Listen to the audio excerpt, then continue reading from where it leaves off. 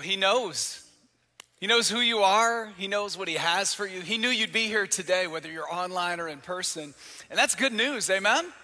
It's a great place to be, is in the presence of a God who sees you, knows you, loves you, has a plan for you.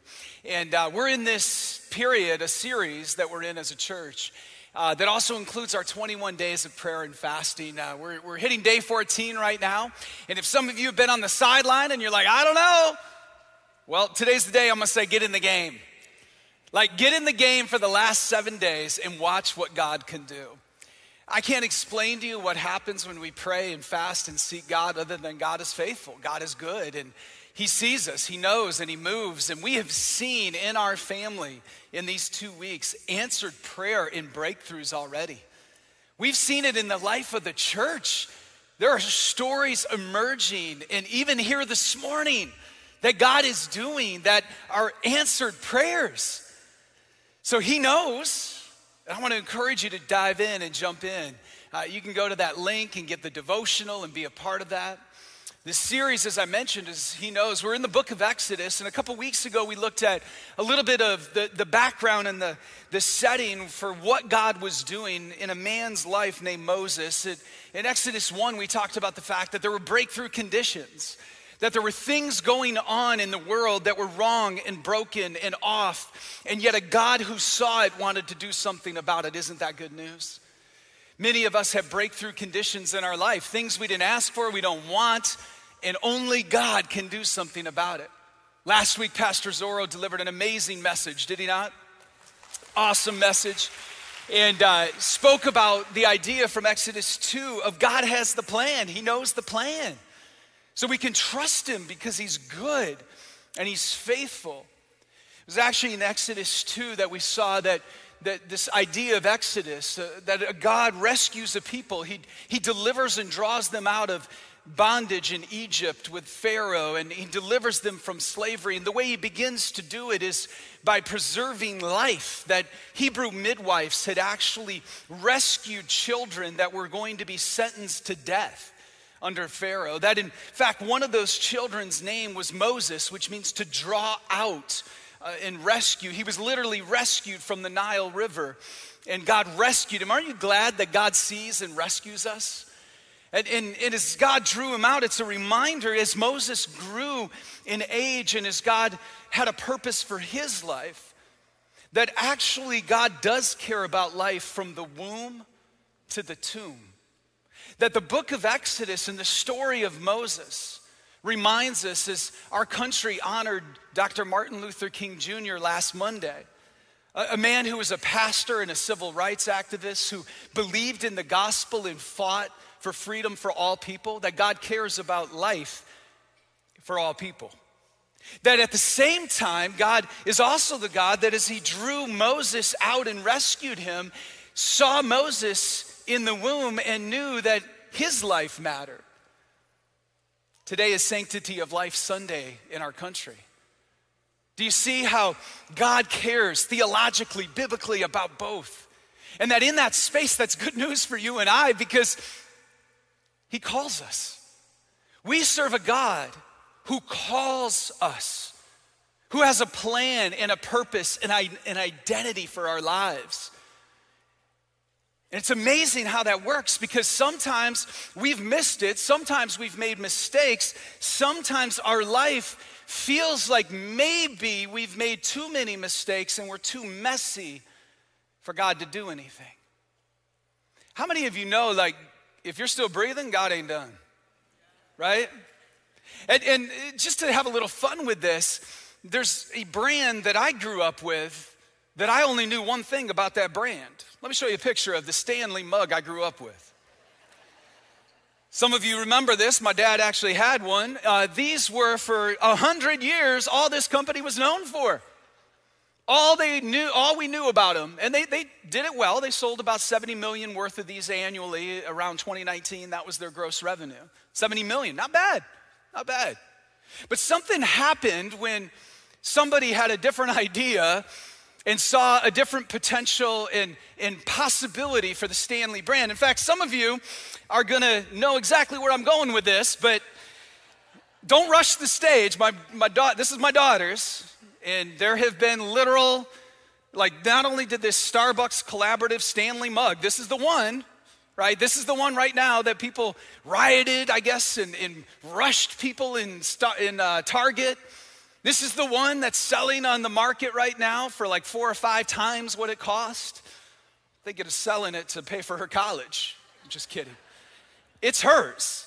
It's hers. And she got it in an interesting way because this actually led to Stanley doing $700 million in sales over the last year.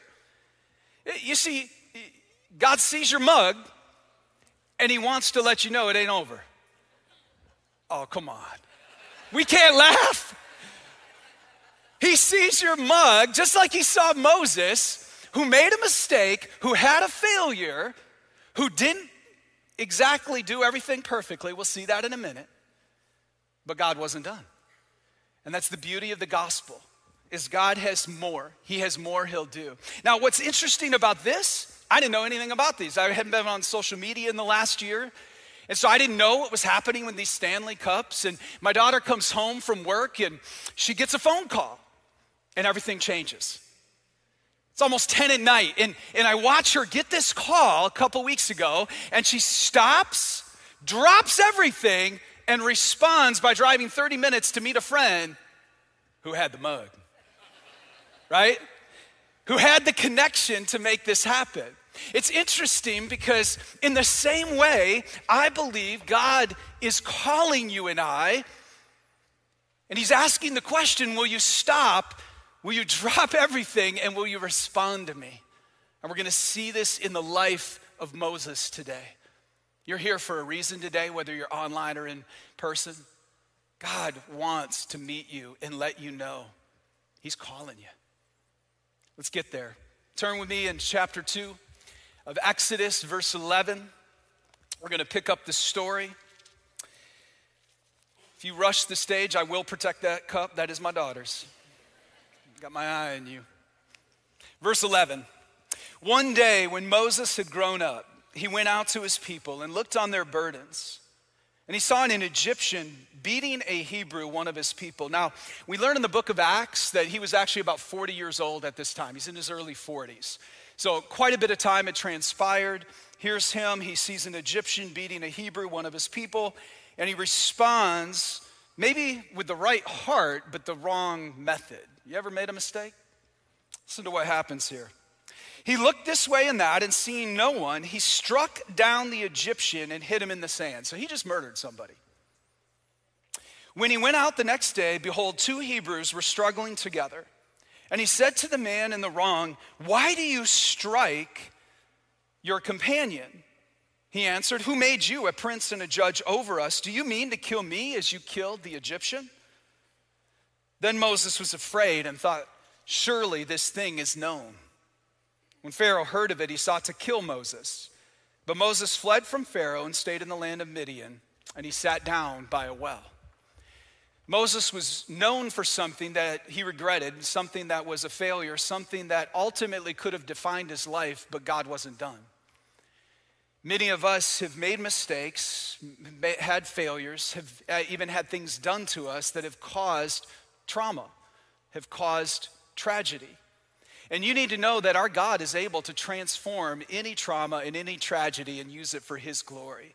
You see, you and I are not held back by what the world has tried to do to us and define us. We're not even held back by our own failures and mistakes if we bring them to God and allow God to be God.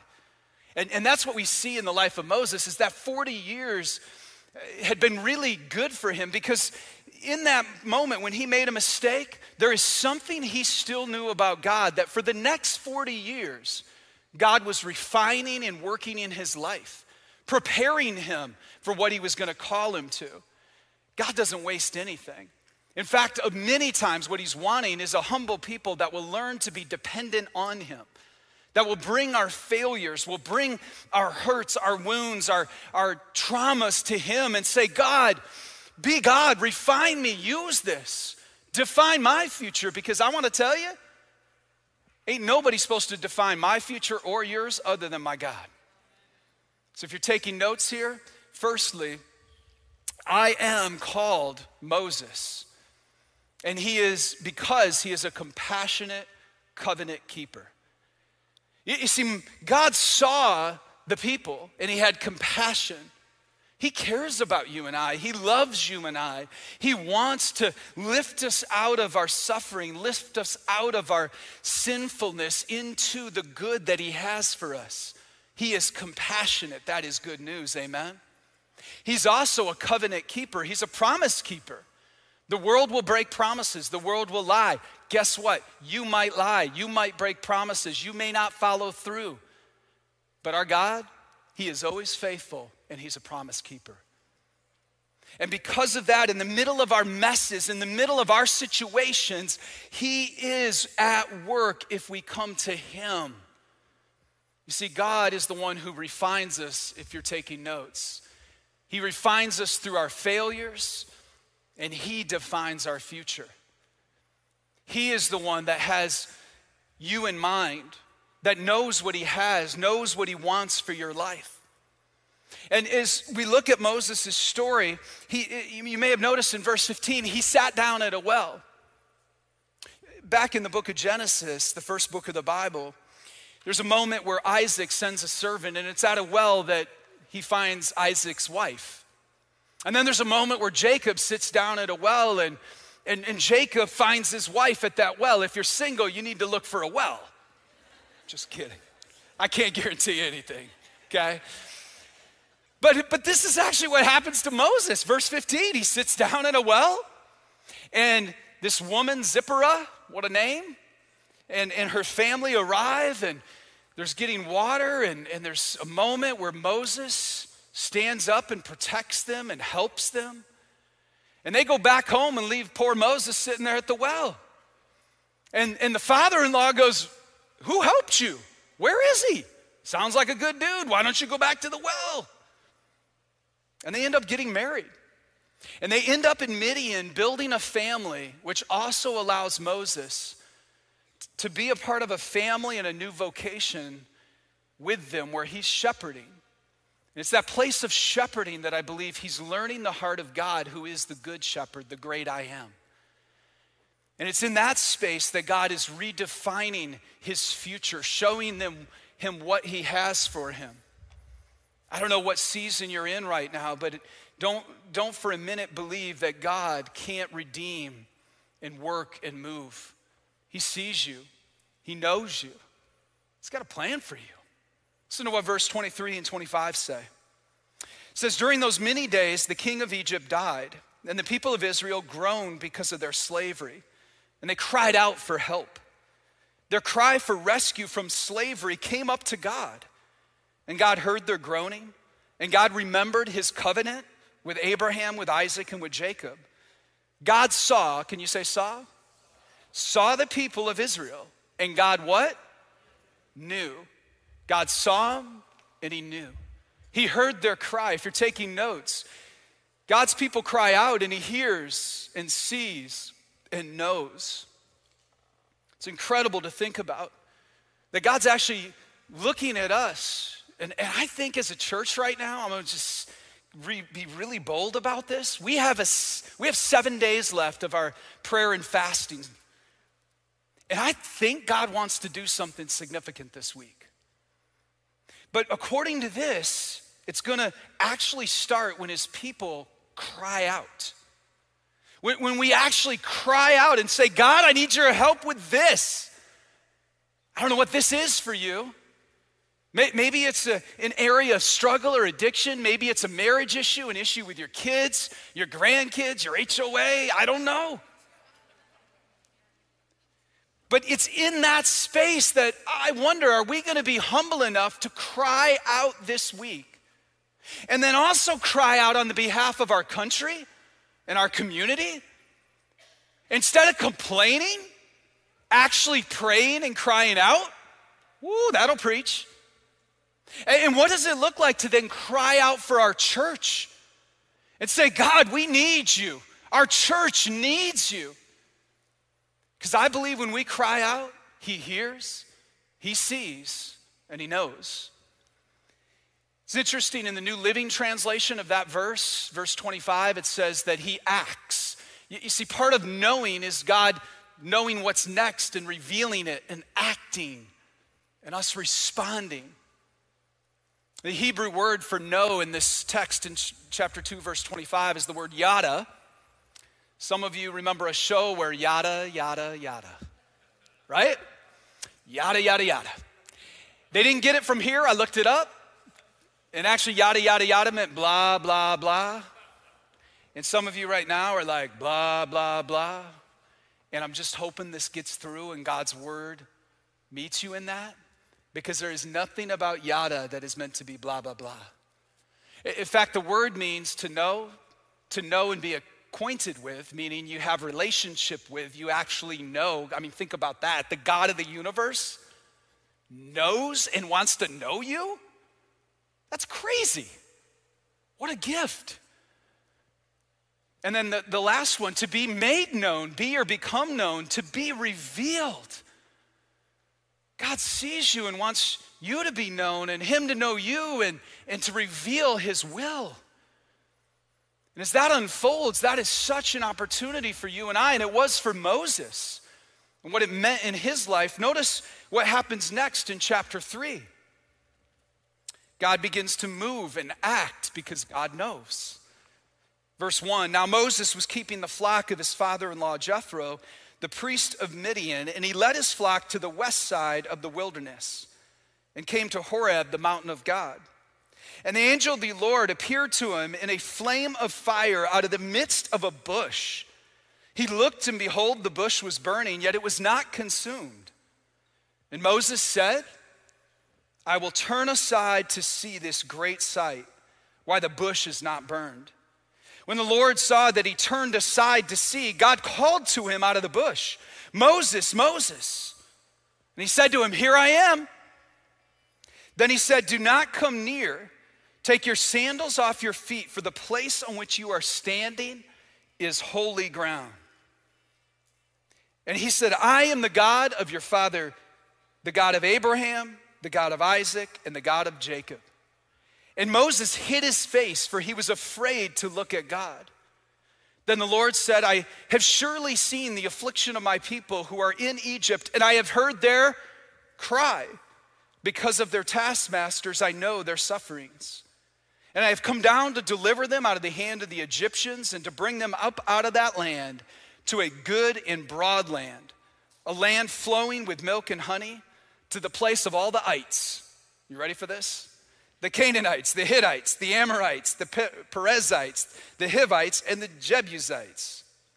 And now behold, the cry of the people of Israel has come to me, and I have also seen the oppression with which the Egyptians oppress them. Come, I will send you to Pharaoh, that you may bring my people, the children of Israel, out of Egypt. If you're taking notes here, I am called, and Moses stopped, dropped, and responded. He stopped, dropped, and responded. And the reality is some of us are like, oh, stop, drop, and roll. Right? You get it. Like we grew up with that. And truthfully, to my knowledge, that's the best way to deal with, like, if you get lit on fire, stop, drop, and roll. Hopefully that doesn't happen to any of us. Now, with that said, can you picture actually what was happening here with Moses? That actually he's doing his job, he's shepherding, he's in Midian, with the flock, and there's something that begins to happen, and as it happens, he stops, he drops everything he's doing and turns, and it said when he drops everything and turns, God turns towards him and begins to speak, and so in the stopping, in the dropping, and the responding, God says, this is holy ground. We serve a holy God. And when we actually have an encounter with a holy God, did you notice what he said? He said, take off your shoes, for you are standing on holy ground. Why would he do that? I think there's a couple of reasons. One, feet were dirty in that day and age, especially in sandals. Foot washing was something often done as an act of hospitality. He knew that his feet were dirty, but I think it also points us to the fact that our feet are often dirty. Maybe not in the same way with dust, but with sin because our feet have taken us places that we shouldn't have gone and done things we shouldn't have done. And so I just wonder if God's saying, hey, will you stop? Will you drop everything? Will you respond in a relational encounter with me? Will you listen to me? And will you begin to take serious some of the things that I want to cleanse and remove from your life? You're standing on holy ground. So I've thought about this. I've realized for many of us, there are things that we know God is saying, hey, you've done that for a while. It's time to stop and drop. It's time to respond to me and let that go. It's time to take off that part that you've been allowing into your life. I want to take a minute and actually just kind of pause the message and allow you to respond to the Lord right now. To just bow your head, give you space to interact with God, to stop, to drop, and to respond. As you do that, maybe you want to look at your feet and actually think about, where have my feet taken me? Where are the places that they've gone that God is saying, take that off, remove that. I have holy ground for you. I have more for you. So I'm going to just give you space here for 30 to 60 seconds to just pray and do business with God.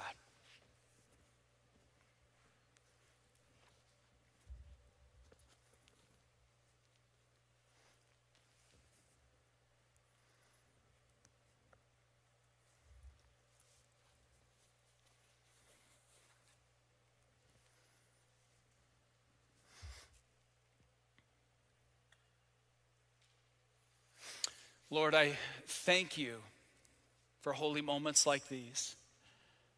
I thank you that we can stop, that we can drop the things we've been carrying and holding on to.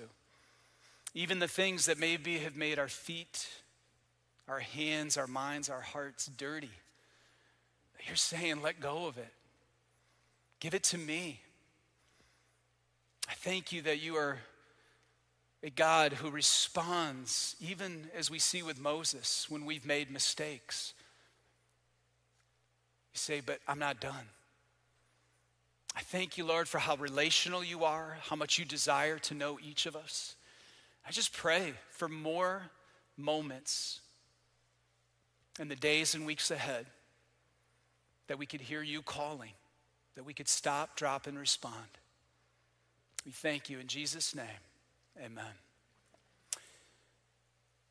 So God is so relational.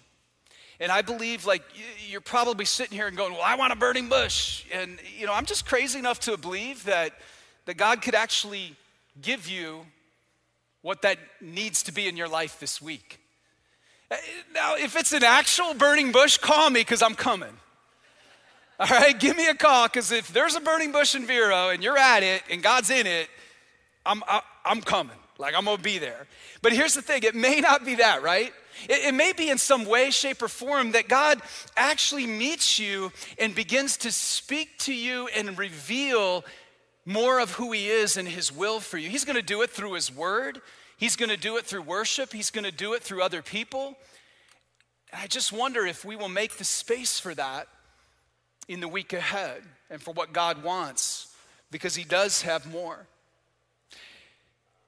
For me, the last couple of weeks, there's been a prayer that has been really dear to my heart that I've shared with a few of our leaders. And it's really simple. I'm going to just share it with you. Lord, give me ears to hear and the grace to follow. I just want to invite you to pray that along with me in this season. Because as we stop, drop, and respond, I think God is going to reveal some things, and I want to hear it. Do you want to hear it? I want to know what he's calling me to and what he's calling us to as a church. But then when we've heard it, we can't take it on as if it's our strength that's going to do it. Because if it's really God, we need his grace. You see, his grace is a favor that empowers and strengthens us to do the things that he's revealed and called us to. So I don't know about you, but this for me is really going to be my heart and my prayer for myself and for us as a church in this season. because I believe I am is calling. I believe he's getting ready to reveal more. I want us to hear it, and I want us to have the grace to follow. So Moses does that, and what happens next is interesting because God is so relational. He enters into this dialogue with Moses. From verse 11 in chapter 3 all the way to really verse 17 in chapter 4, there's this back and forth dialogue where you have this moment where Moses is questioning his calling. You ever done that? Like, come on, God, really, me? Like, did you see what I did? Do you know who I am? Do you really think? And Moses enters into that, and God has a response in every way. In fact, when I am calls, one of the things that we have to recognize is just like Moses, we may have limiting beliefs, things that are doubts and unbelief that are getting in the way because of the things we've been through. And those limiting beliefs are meant to be replaced by God's liberating truth. God is a liberator. He sets us free with the truth. And there is a promise and a truth in Scripture for every lie or limiting belief that maybe we've grown up with or the world has fed us. You see, there's not just one book of the Bible, there's 66. And in these 66 books, there are promises from a covenant-keeping, compassionate God who says, I've got liberating truth for you. And the beauty is, for every lie we identify, every limiting belief we identify, we can come to God's word and find the truth to exchange and replace and to begin to lead us forward in our new identity and in our new freedom. I've been walking through this myself the last couple weeks as well. I've been taking my journal and as I'm praying, writing down some of the limiting beliefs that I've lived with. I've been writing down some of the lies and even some of the lamentations, the things that still, if I look back, especially even at 2023, and I go, God, I want to leave that in 2023. You know what I'm saying? Like things that happened that I'm going, God, I wish it was different, but it happened. I want to leave this here. I don't want to carry this forward. I know you have truth for me. That process is so significant, and Moses lives it out for us. Let me show you. Here are some limiting beliefs that Moses in those verses represent. I'm not going to read the verses to you. If you want the notes, go to pathwayvb.com/FYI. Those notes are there for you. For the sake of time, I'm just going to reference them.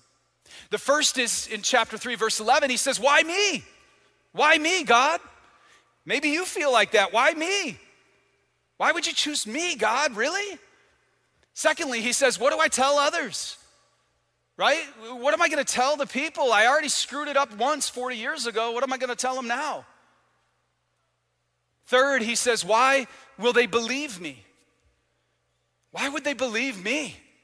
They know me. They know my character. They know I'm not perfect. Why would they believe me? How are they going to know this is actually you? Fourth, he says, I'm not capable of this. He actually references his inability to speak. Many scholars believe he had a speech impediment and stuttered. And so he's saying, I'm not capable. I can't do this. Then he says, like many of us probably feel, please send somebody else. Like you're probably sitting here right now going, I am, but I don't want to be called. Like maybe there's a part of you that's like, this is for the person at the end of the row right now. Lord, I pray that they hear you. May they get an anointing, a double portion of your spirit. Bless them because they are called. Because I got lunch plans. I got football watching plans. Go Lions. But don't we do that sometimes, right? Don't we sometimes get to that place where we're like, send somebody else? So relatable. Those are the limiting beliefs. Look at the liberating truth. God responds. He's always good like that, right? He always responds. He says, I will be with you. Yeah, I know who you are. It ain't about you. I'll be with you. Secondly, he says, I am who I am. That's Yahweh, the God who says, I am, who Jesus in the gospel 7 times reiterated, I am, I am, I am. He was saying, I am the great I am.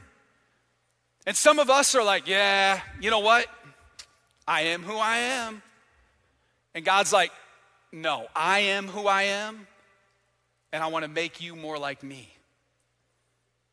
Oh, you didn't catch it. Because I just stepped all over you.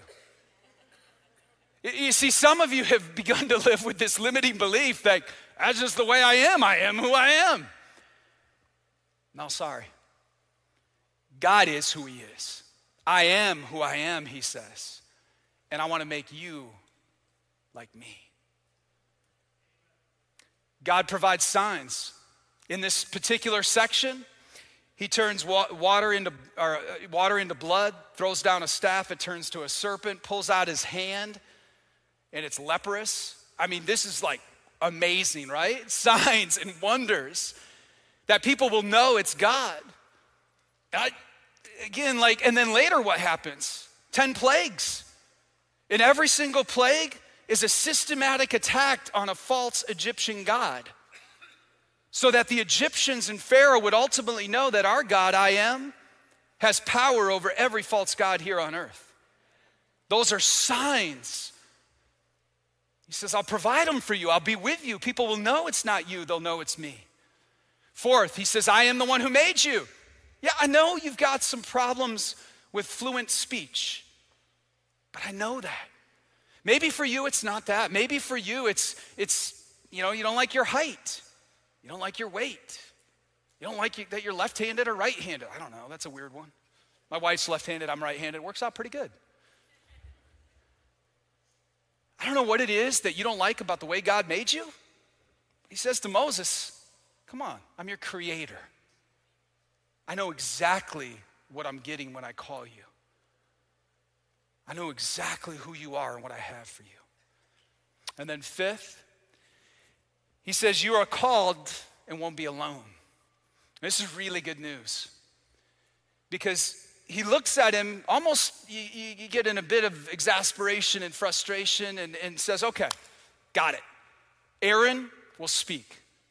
But I'm going to speak through you, Moses, to Aaron, and Aaron will speak on my behalf. So you're not alone. And in addition to that, what's more important is I'll be with you. When God calls us, we're never meant to do it alone. We do it with him, and we do it with each other. So when I am called, what are the limiting beliefs that begin to pop into your head that God's saying, no, I've got liberating truth. I want to help you. I want to be close to you. I want to be with you. It's interesting, last night, some of my family at my house would tell you that I got all up in my flesh and really afraid and fearful. It's interesting how that'll happen, right? I heard a yes backstage. That's amazing. You know what happened though is I woke up this morning. People had been praying. Family had been praying. Met with God. Spent some time with him preparing for this morning and realized if he's near, there is nothing to fear. If he's near, if he's close, if I've spent time with him, if, as Moses learned, if God is near, there's nothing to fear. So you begin following him and walking forward because he's the one that says, I've got a new identity and name for you. I've got a new purpose for you. I've got new community for you. Moses would find it as Yahweh led him and the people of Israel. As Aaron began to emerge as a leader, he began to walk into his calling. You see, God's got a new identity, a new purpose and community for each of us. Jumping ahead into the Gospels, into the New Testament, in Matthew 28, there's a moment. Go back just for a second, I'm gonna set it up. He comes to the disciples and he begins to let them know that, listen, I'm not calling you anything but disciple. Like in that moment, he's getting ready to leave earth and he's leaving what's known as the Great Commission, and he calls them a disciple. Why does he do that? Because there's a difference between a follower of Jesus and someone who just knows about Jesus. You see, disciples would follow the rabbi. They would follow the teacher. They would follow whoever was the one in charge. And he's saying, I am, and you are my disciple. So in this modern American Christian culture, we need to understand the difference between saying we're a Christian, like just putting it on a necklace, a bumper sticker, a t-shirt, and saying, hey, I got that get out of hell card. You know, I just threw it in my back pocket. I'm going to go live my life. That's not what Jesus is talking about. He's saying when you become mine, I've got a new identity for you. I'm going to look at you as a son or daughter. You're going to follow me. How many of you know there's a difference between fearing God and following God? Or being a fan of God and actually following God. And so our identity becomes this, I'm following Jesus. And the purpose, in Matthew 28, he'll say, you're to go to make disciples. So to go means that you and I have a purpose that wherever we go, we move from being a disciple to a disciple maker. To multiplying, that's our purpose, no matter where we find ourselves. And the awesome thing about us, he says, it's gonna happen in all nations. You're gonna take it, you're gonna go. And so when we come to church and gather like this, whether we're online or in person, we look around and realize we got a whole new community. We got brothers and sisters that don't look like us. In fact, do you know that the word church, the closest thing we have to it in the Greek in the New Testament is the word ecclesia? It has nothing to do with a building, nothing to do with a facility. I mean, this is a blessing, don't get me wrong. But the church, the community of God, is the people of God that are following Jesus. Ecclesia means the called out and sent ones. Come on, church. So let me read it to you in the text, Matthew 28, verse 18 through 20. Jesus says this, and Jesus came and said to them, all authority in heaven and on earth has been given to me. Go, let me hear you say go. Go, therefore, and make disciples of all nations, baptizing them in the name of the Father and of the Son and of the Holy Spirit, teaching them to observe all that I have commanded you. And behold, I am with you always to the end of the age. The identity is a disciple. The purpose is a disciple maker. The community is his church and his people. What does that look like? When he says go, that means wherever we go, whether it's to lunch, to our home, to our neighborhood, to our beach, to our community, to Publix, to Sam's Club, to fight over a Stanley Starbucks collaborative mug. He's saying, will you be a disciple and make disciples as you go? Not just Pastor Brian, but all of us together. So if this idea is beginning to resonate with you, it's because it's what you're created for. It's what I Am calls us to. This Wednesday, you didn't know you had plans, but this Wednesday we have our Better Together, a little bit of worship, a little bit of teaching and vision, getting into our identity, our community, and our purpose together. Pastor Zorro and I will be here, the worship team.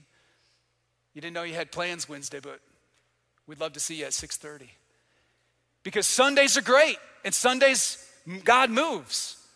But if we're really gonna live out our identity and our purpose, we need to be in community together. We need to be in spaces like that. Like in February, life groups, men's groups, women's group, whatever you need to be where you can learn and be who God has called you to be. Now, some of you are here and you're like, I don't even know Jesus. I'm gonna just tell you, he knows you. He loves you. He wants a relationship with you today. Start there. Start there. Begin by becoming a disciple of Jesus and learning about Jesus. In that journey, he'll begin using you right away. That's the amazing thing in the Gospels. He would immediately begin to use people. Some of you have been waiting too long to be used by God. God's saying, will you just move your feet? Will you just start? Will you just let me be who I want to be? Can you say, I am called? That wasn't like you meant it. Let me hear you again on 3. 1, 2, 3. All right, that's a little bit more faith and belief there. 3 questions for you as we bring this to a close. First, will you stop, drop, and respond to whatever God is revealing to you today? Will you stop, drop what you need to, and respond to whatever God is revealing to you? Second, will you let God replace your limiting beliefs with his liberating truth? And that's a journey. There are things today that you may have heard that immediately replaces a limiting belief with his truth. And there are other things that God's going to say, okay, we're going to walk this one out. Walk with me. Get in my word. Get to know the truth and the promises. So will you do that? Will you let him set you free and call you to what he has? Third, will you say, I am called, and embrace his identity, his purpose, and his community for you? If we do that in 2024, your life will change, the life of our church will change. And I believe more of what he has actually planned and intended for Pathway Church, for Vero Beach, for the Treasure Coast and beyond will begin to unfold. So we're going to have a chance to respond, because how could I talk about it and not give you that opportunity, right? So up front, we'll have prayer partners available to talk, to pray with you, whatever you need. There's plenty of room as well if you need to set your feet free to find freedom and praise and dance and move and say, I've been shackled too long, I'm finding freedom and a new name, a new identity. Like, this is a place of praise and prayer. Is that clear? Responding is okay. Let him lead you. In fact, right now, I'm not going to ask you to move your feet just yet, but will you move your bottoms? Can you stand up? I want to pray over you, pray over us. And then we're going into a song that speaks about I am, who he is, the name, the identity, the purpose that he has for us. Don't miss this moment. Stop, drop, respond. Let God be God right now and do what he wants to do in your life. Amen. Father, we thank you for who you are. We thank you that you know each person in this room and online. You see them. You created them with a plan and a purpose. You love them and have more for them. So we just invite you, Holy Spirit, to move in the room, to have your way. May we boldly come to you. Scripture says that because of the blood of Jesus, we can boldly approach the throne. So I pray that we would respond however you're leading. May Spirit give birth to Spirit. May those that don't know you come to know you. May those that need to surrender to you, surrender and truly follow you as a disciple. God, bless this time as we praise and worship you. Hear our cries as we raise our voices. We thank you that you are a compassionate and covenant-keeping God. In Jesus' name, amen.